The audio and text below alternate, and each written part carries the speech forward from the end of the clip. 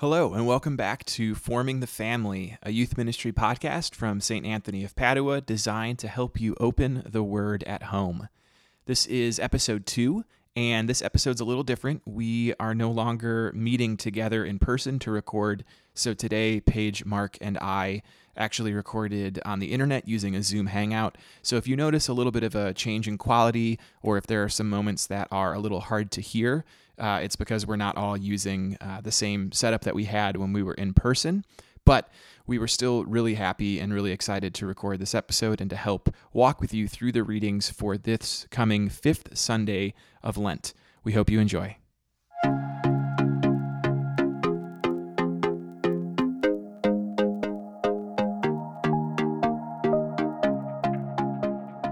Hi, welcome back to Forming the Family, Breaking Open the Word at Home. This is our second episode. My name is Mark Falone. I'm the coordinator of Edge and Anchor at St. Anthony's, and I am accompanied by my two coworkers, and I'm going to let them introduce themselves. Hi, I'm Paige Ingersoll, the Life Teen Discipleship Coordinator. And I'm Adam Smythe, just the Life Team Coordinator. Just the Life Team. Just the Life Team Coordinator. It's not a big deal. You guys have multis, I don't, but that's okay. That's true. We talked about this last time. You got to get a new shtick. You can be the podcast coordinator. There you go. I am the youth title. ministry digital guy. You had such a cool title, and then you ended it with guy. Whatever. It's okay. But anyway, yeah, we're back here for our second week. This will be for the 5th Sunday in Lent. So we're going to just keep moving week by week, and we're excited to dive in with all of you today. Hopefully you had a good experience last week with our podcast, a chance to sit, to pray as a family, to open things up. But we're excited to dive in for round 2. So we're just going to dive right in. And so just as we did last week to begin, I can ask the question, what are some of these kind of general broad themes that we see in the readings for the 5th Sunday in ordinary, or 5th Sunday of Lent? And also, this is a good time for you, if you have not read the readings, take the time to do that before we dive in. Feel free to pause us. We will not be offended. But after you've read them and we start to dive in, let's maybe just chat about some themes. So, Mark, Paige, what are some themes from this 5th Sunday in Lent? I mean, I feel like the most obvious is resurrection, of course, and deals with death, death of the body, but also death of the spirit. What about you, Mark? What do you think? I think the idea of patience and waiting for God. Sometimes we have to remember that we are not on God's schedule. God's timeliness cannot be scheduled. That's something that I think is really important. I think we'll see that in both Romans and our gospel reading today. Yeah. What about you, Adam?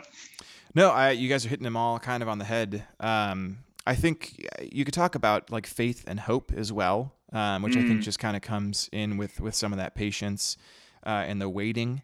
And again, I think we're going to see some baptismal themes in this, kind of talking about rebirth in the spirit, which is what we know as baptism. But really, like you said, Paige, I think resurrection is kind of the head honcho, so to speak. So we're going to start to see some of that. So let's just dive right in. Reading 1, Paige. Awesome. Take it away. I love this first reading, Ezekiel. But I also wish that it had the entire reading. We're focusing mainly on Ezekiel 37 and the verses 12 and 14. But before 12 and 14 happen, Ezekiel has this vision that is given by God, and he sees this entire, he's brought into this valley, and literally all surrounding him completely is this just army of just dead, dry bones, right? And God promises to bring these bones back to life and start putting flesh on them and muscle and ligaments and all these things. And it's a really awesome reading if you have the chance to go back and just read Ezekiel 37 verses 1 through 14. But where we pick up in our reading for Sunday is verse 12. And the main big line for this reading is, I am the Lord when I open your graves and have you rise from them, O my people. And I think we'll be able to discuss this and connect it really well, especially to the gospel reading with Lazarus being raised. So yeah, I think this is an incredible reading. Is there anything else that you guys would like to add to it that I might not have mentioned? I don't know. The only other thing I was going to say is, I'll put my spirit in you that you may live. And we'll see some of that, I think, with the second reading, but also when we, again, talking about baptism, the reality of God pouring out his spirit, not just upon us, but in us, right? We talk about the indwelling of the spirit and not just like the covering or the joining of the spirit, but the fact that God desires to put his spirit inside of us to bring us life is another kind of cool thing from this. I think also that last line of "I have spoken, I will do it," says the Lord, and just kind of how we discussed that promise, keeping that promise, and our hope is in that promise, right? That we discussed for this week. So I think that's another huge line that plays a part into the readings this weekend. And I was talking to Paige and Adam as we were preparing for the podcast that every week when we read the readings for the Mass, the Old Testament and the Gospel reading are parallel. And sometimes it's in subtle ways. Today, it's like the least subtle ways that God has possibly done. It is like raised from the dead, which I think is beautiful because sometimes that bluntness really helps to wake us up a little bit in understanding that hope is in the resurrection of Christ and our bodies, Yeah, absolutely. Yeah. Well, we want to keep moving. We're going to keep these kind of short because we have a lot to say with the gospel. But into the responsorial psalm, it's Psalm 130, and just a few thoughts on this. The first one, really right off the bat, that very first words of the actual psalm verse, "Out of the depths I cry to you, O Lord, Lord, hear my voice." And really, this is a psalm of I would say desperation, but it's also a psalm of hope and a psalm of faith and expectation. And that just kind of looking and reading through different sources and looking at different biblical commentators and scripture scholars, and one that I was reading through noted just when we say "out of the depths I cry to you, O Lord," and he kind of says like what deeper depth is there than death? The depths of, and in the Old Testament, talking about Sheol, which is something that you'll see in the Psalms. Really, this is like the lowest point. This is the point of death.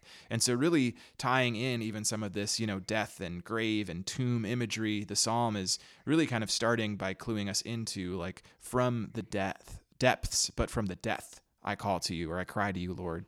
And then the other thing that really stuck out to me was just this line, more than sentinels wait for the dawn, let Israel wait for the Lord.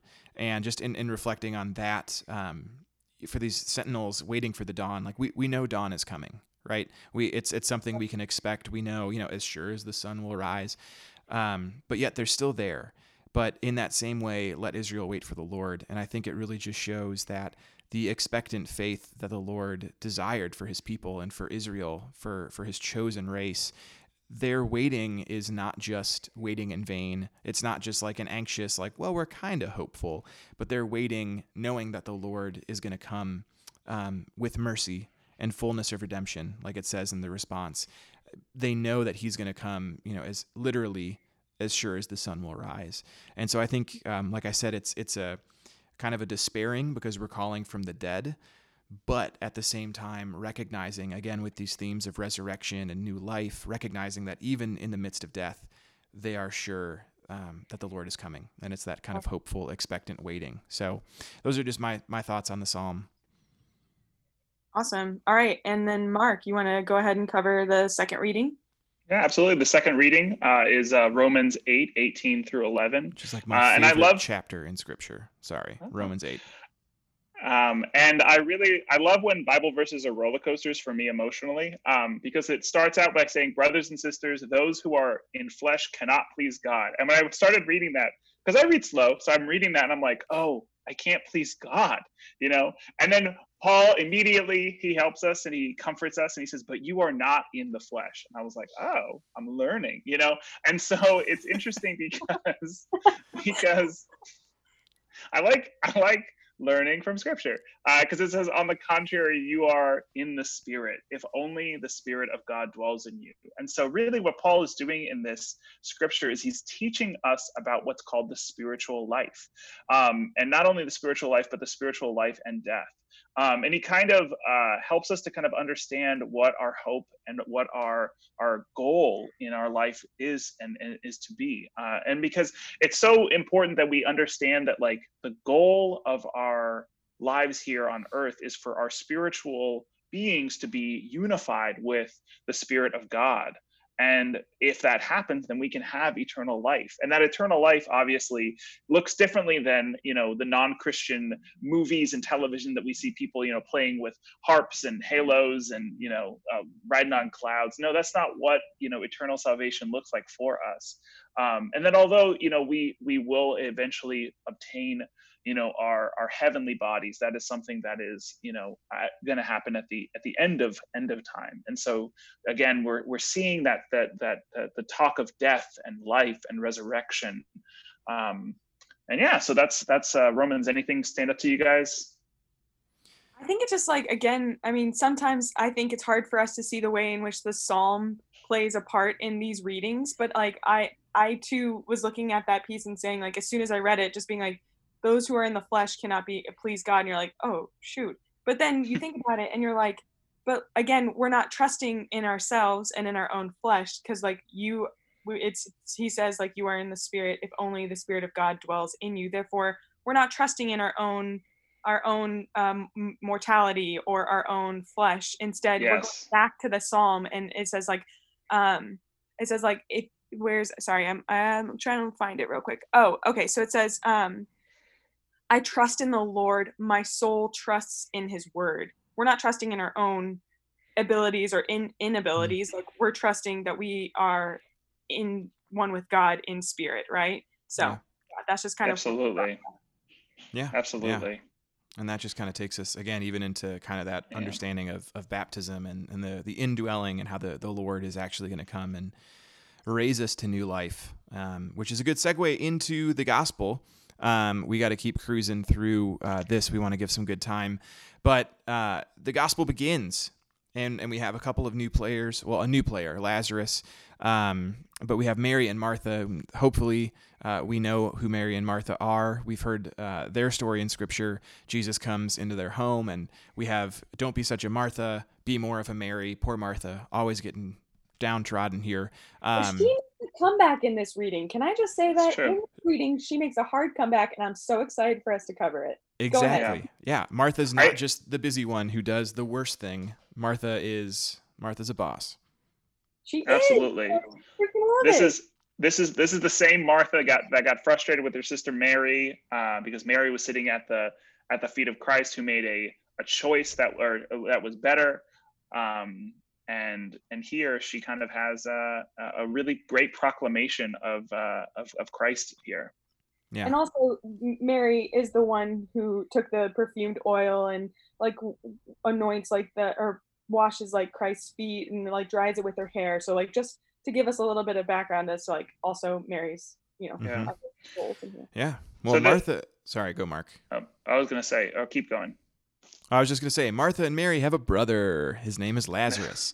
And at the beginning of, it was absolutely. And so we know that Lazarus has passed, and Christ comes 4 days after the death of Lazarus.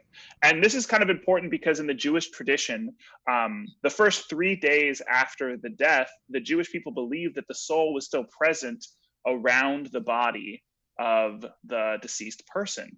And Jesus comes at that 4th day when the body was truly dead.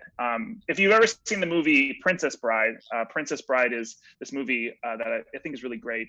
There's a character called Miracle Max, and he says that the body is dead. There's a difference between being mostly dead and all dead, and Lazarus is all dead. So another part of this that I really had never reflected on until I also was looking at some, commentators on Scripture, and I really love that they pointed out the fact that in the line where he says, now Jesus loved Martha and her sister and Lazarus. So when he heard that he was ill, he remained for 2 days in the place where he was. The fact that, I mean, I think we kind of skim over that in the reading, that like Jesus actually heard about it and still remained where he was, and didn't go immediately to Lazarus, even though he had heard about him being ill.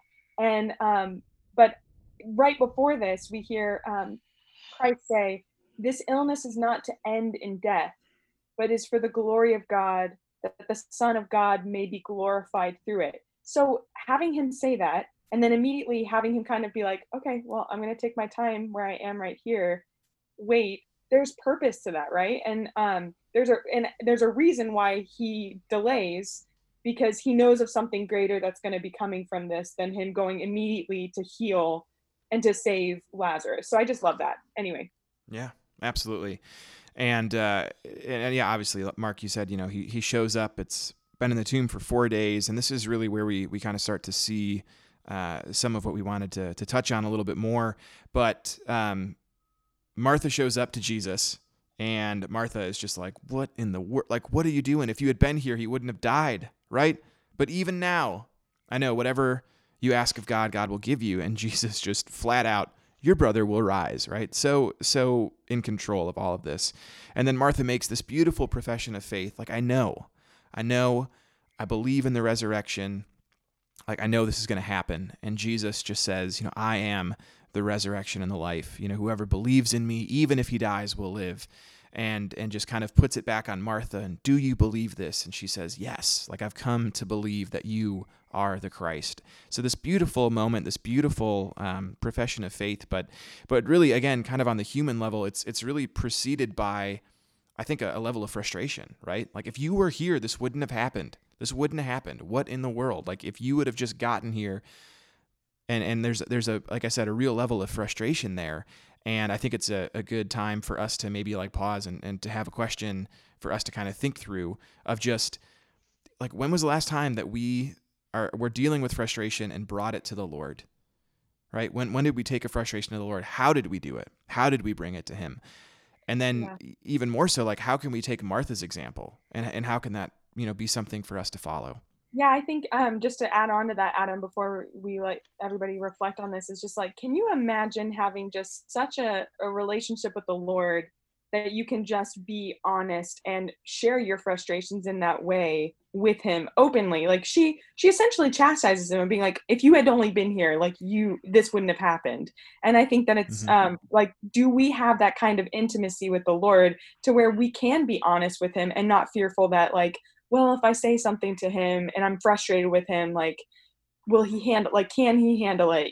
Mark, go ahead. How would you like to add to this? Well, I was going to say that that Mary and Martha reached out to Jesus when he was ill, and so their plans and their hopes was that that Jesus would come and he would heal that. So I think it is important that we understand that the frustrations and the prayers that we bring with God, he has a plan for, and that he's there, kind of for us. And so I think we take that question that Adam asked, and you guys take a moment to ask that question. Adam, what was that question again? Just, when was the last time you were dealing with a frustration, and how did you bring it to the Lord? And then maybe like a third part, just how can we take Martha's example and follow it? All right. Welcome back. Hopefully you guys had an opportunity. I know for our family personally, because of the coronavirus, a lot of our future plans are being altered. Some of my brothers and sisters-in-laws, their graduations from A&M have been postponed. The ring days, which is a big deal at A&M, has been canceled altogether. And I know that a lot of our students as well have proms and graduations and celebrations that are being, delayed. And I think that, that can be frustration, and we can bring that, kind of to the Lord. Right. I think just in past times, like, there are times where I've prayed or asked God to answer answer a prayer of mine or answer a desire of mine. And when it hasn't gone answered, it's really easy to get frustrated with him and just be like, why? Like, why haven't you granted me this? Like, why haven't you answered this prayer, this plea of my heart, right?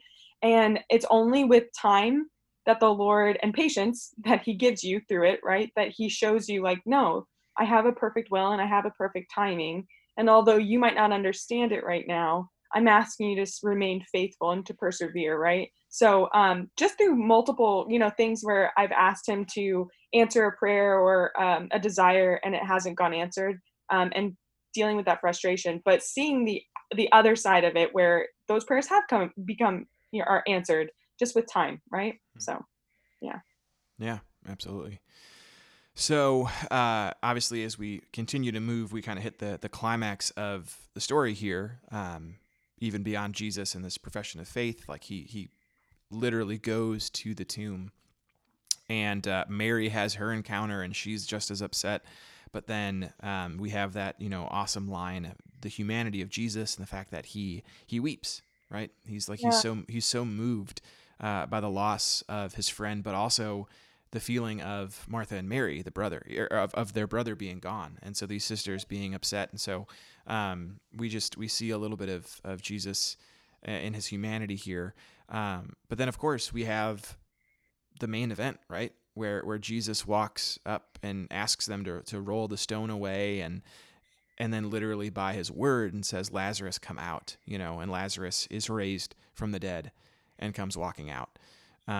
And again, there's like a million different thing. We could have like 6 or 7 podcasts on this, but what are just some thoughts around all of this and this kind of main moment here? I think that it can be argued, besides the resurrection of Christ himself, that this is Jesus's greatest miracle in the scriptures. And I think that, as a small little side question, if you guys want to answer among your family, take a moment, kind of try to remember as many miracles as you can of Jesus. Take a moment for that. Of all of the miracles that he performed, this was the greatest, the rising of someone from the dead. And it was one person, it was Lazarus. And you might ask yourself, why him? Millions of people die, millions of people are passed away, and why Lazarus? What was so different about him? And so that's a question that I ask myself a lot. Yeah, absolutely. I also love that this connects back to our first reading. So when we look at like Jesus's command, he says, Lazarus, come out. And think about the way in which this is being done. No, like Jesus' hands were not laid upon him as the last miracle with the blind man being healed. Like this is purely by his word that this miracle is taking place. And the really cool part is, Mark, your question of like, what are the miracles that we know in scripture? Literally, if you go and you open up the book of John, there's 6 signs that John talks about in his gospel, right? And this is, or 7, sorry, there's 7 signs, my bad. There's 7, and this is the 6th sign, and the 7th is Jesus's resurrection. So all of these signs are building up to the ultimate sign, which is his resurrection. And that's what we should be pointing towards, is that we look back, and when we hear Christ command Lazarus come out, it should draw us back to the first reading where it says, in this moment, literally, then you shall know that I am the Lord when I open your graves and have you rise from them, O my people. The Jews at that time would have gone and they would have known that this was an indication of Christ truly professing to be the Lord, right? So I love that this is a full circle with the reading. And I think that this also begs another question that we should reflect on, which is, what are the graves that we need the Lord to call us out of, especially during this Lenten season? Like, in what way do we want to be resurrected at Easter, right? So I take a little bit of time within your family and just ask this question of, what are the graves that we need the Lord to call us out of? Go ahead and take some time and join us right back here, and we'll finish off with our last question for this reading. All right, thank you guys so much for taking a chance.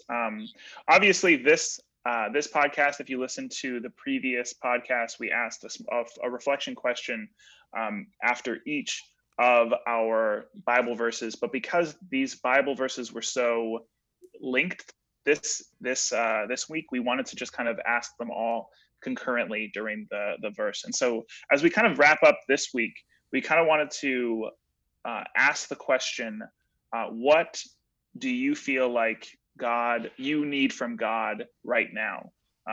What do you feel like you need from God right now? And how are you going to go about praying for that? With the understanding that God's timeline is different than ours, that we have to be patient, and sometimes our prayers are answered in ways that we are not expecting. We are asking that question: what do we need from God right now? Yeah. And again, like, Paige, with your question of the tomb, maybe it is a call for resurrection in a way. Maybe you need new life in a specific area of your life. And, we have the example of Martha, of, her blunt but loving, question. So I think that we do have some really good examples here, and we have great opportunities. And I think the last thing is, honestly, like, I mean, just personally, I want this next week of my prayer life. Like, I want to have my statement of prayer towards the Lord and just statement of faith towards the Lord to be Martha's, of be like, yes, Lord, I have come to believe that you are the Christ, the Son of God, the one who is coming into the world. So when we're bringing those things to him of what do we need to be resurrected in?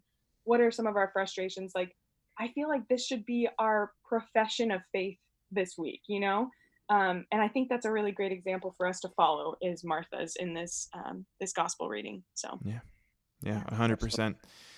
All right, well, we're gonna call it. We appreciate you guys coming back and listening.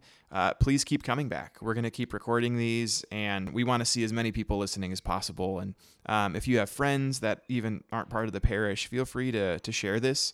Tell them what it's been, doing for you and for your family. But we really do appreciate when you guys are here and when you have the chance to listen and to kind of journey with us through this. So thanks again. And we miss you guys terribly. We are so thankful to have you joining us because, we miss seeing every one of you guys, but we have been loving seeing you guys join us for our devotionals throughout the week. And we'd love to continue to receive your intentions so we can actively be praying for them. And if anything is, any glory stories that you have while doing this with your family, please share them with us, whether through email, or you can direct message us on Instagram or Facebook or anything. We just would love to hear what we're doing is helping, or how we can be helping in an even greater way. So thank you guys for joining us, and we can't wait to have you join us again next week for episode 3. Yeah. Thanks, guys. Bye. Bye.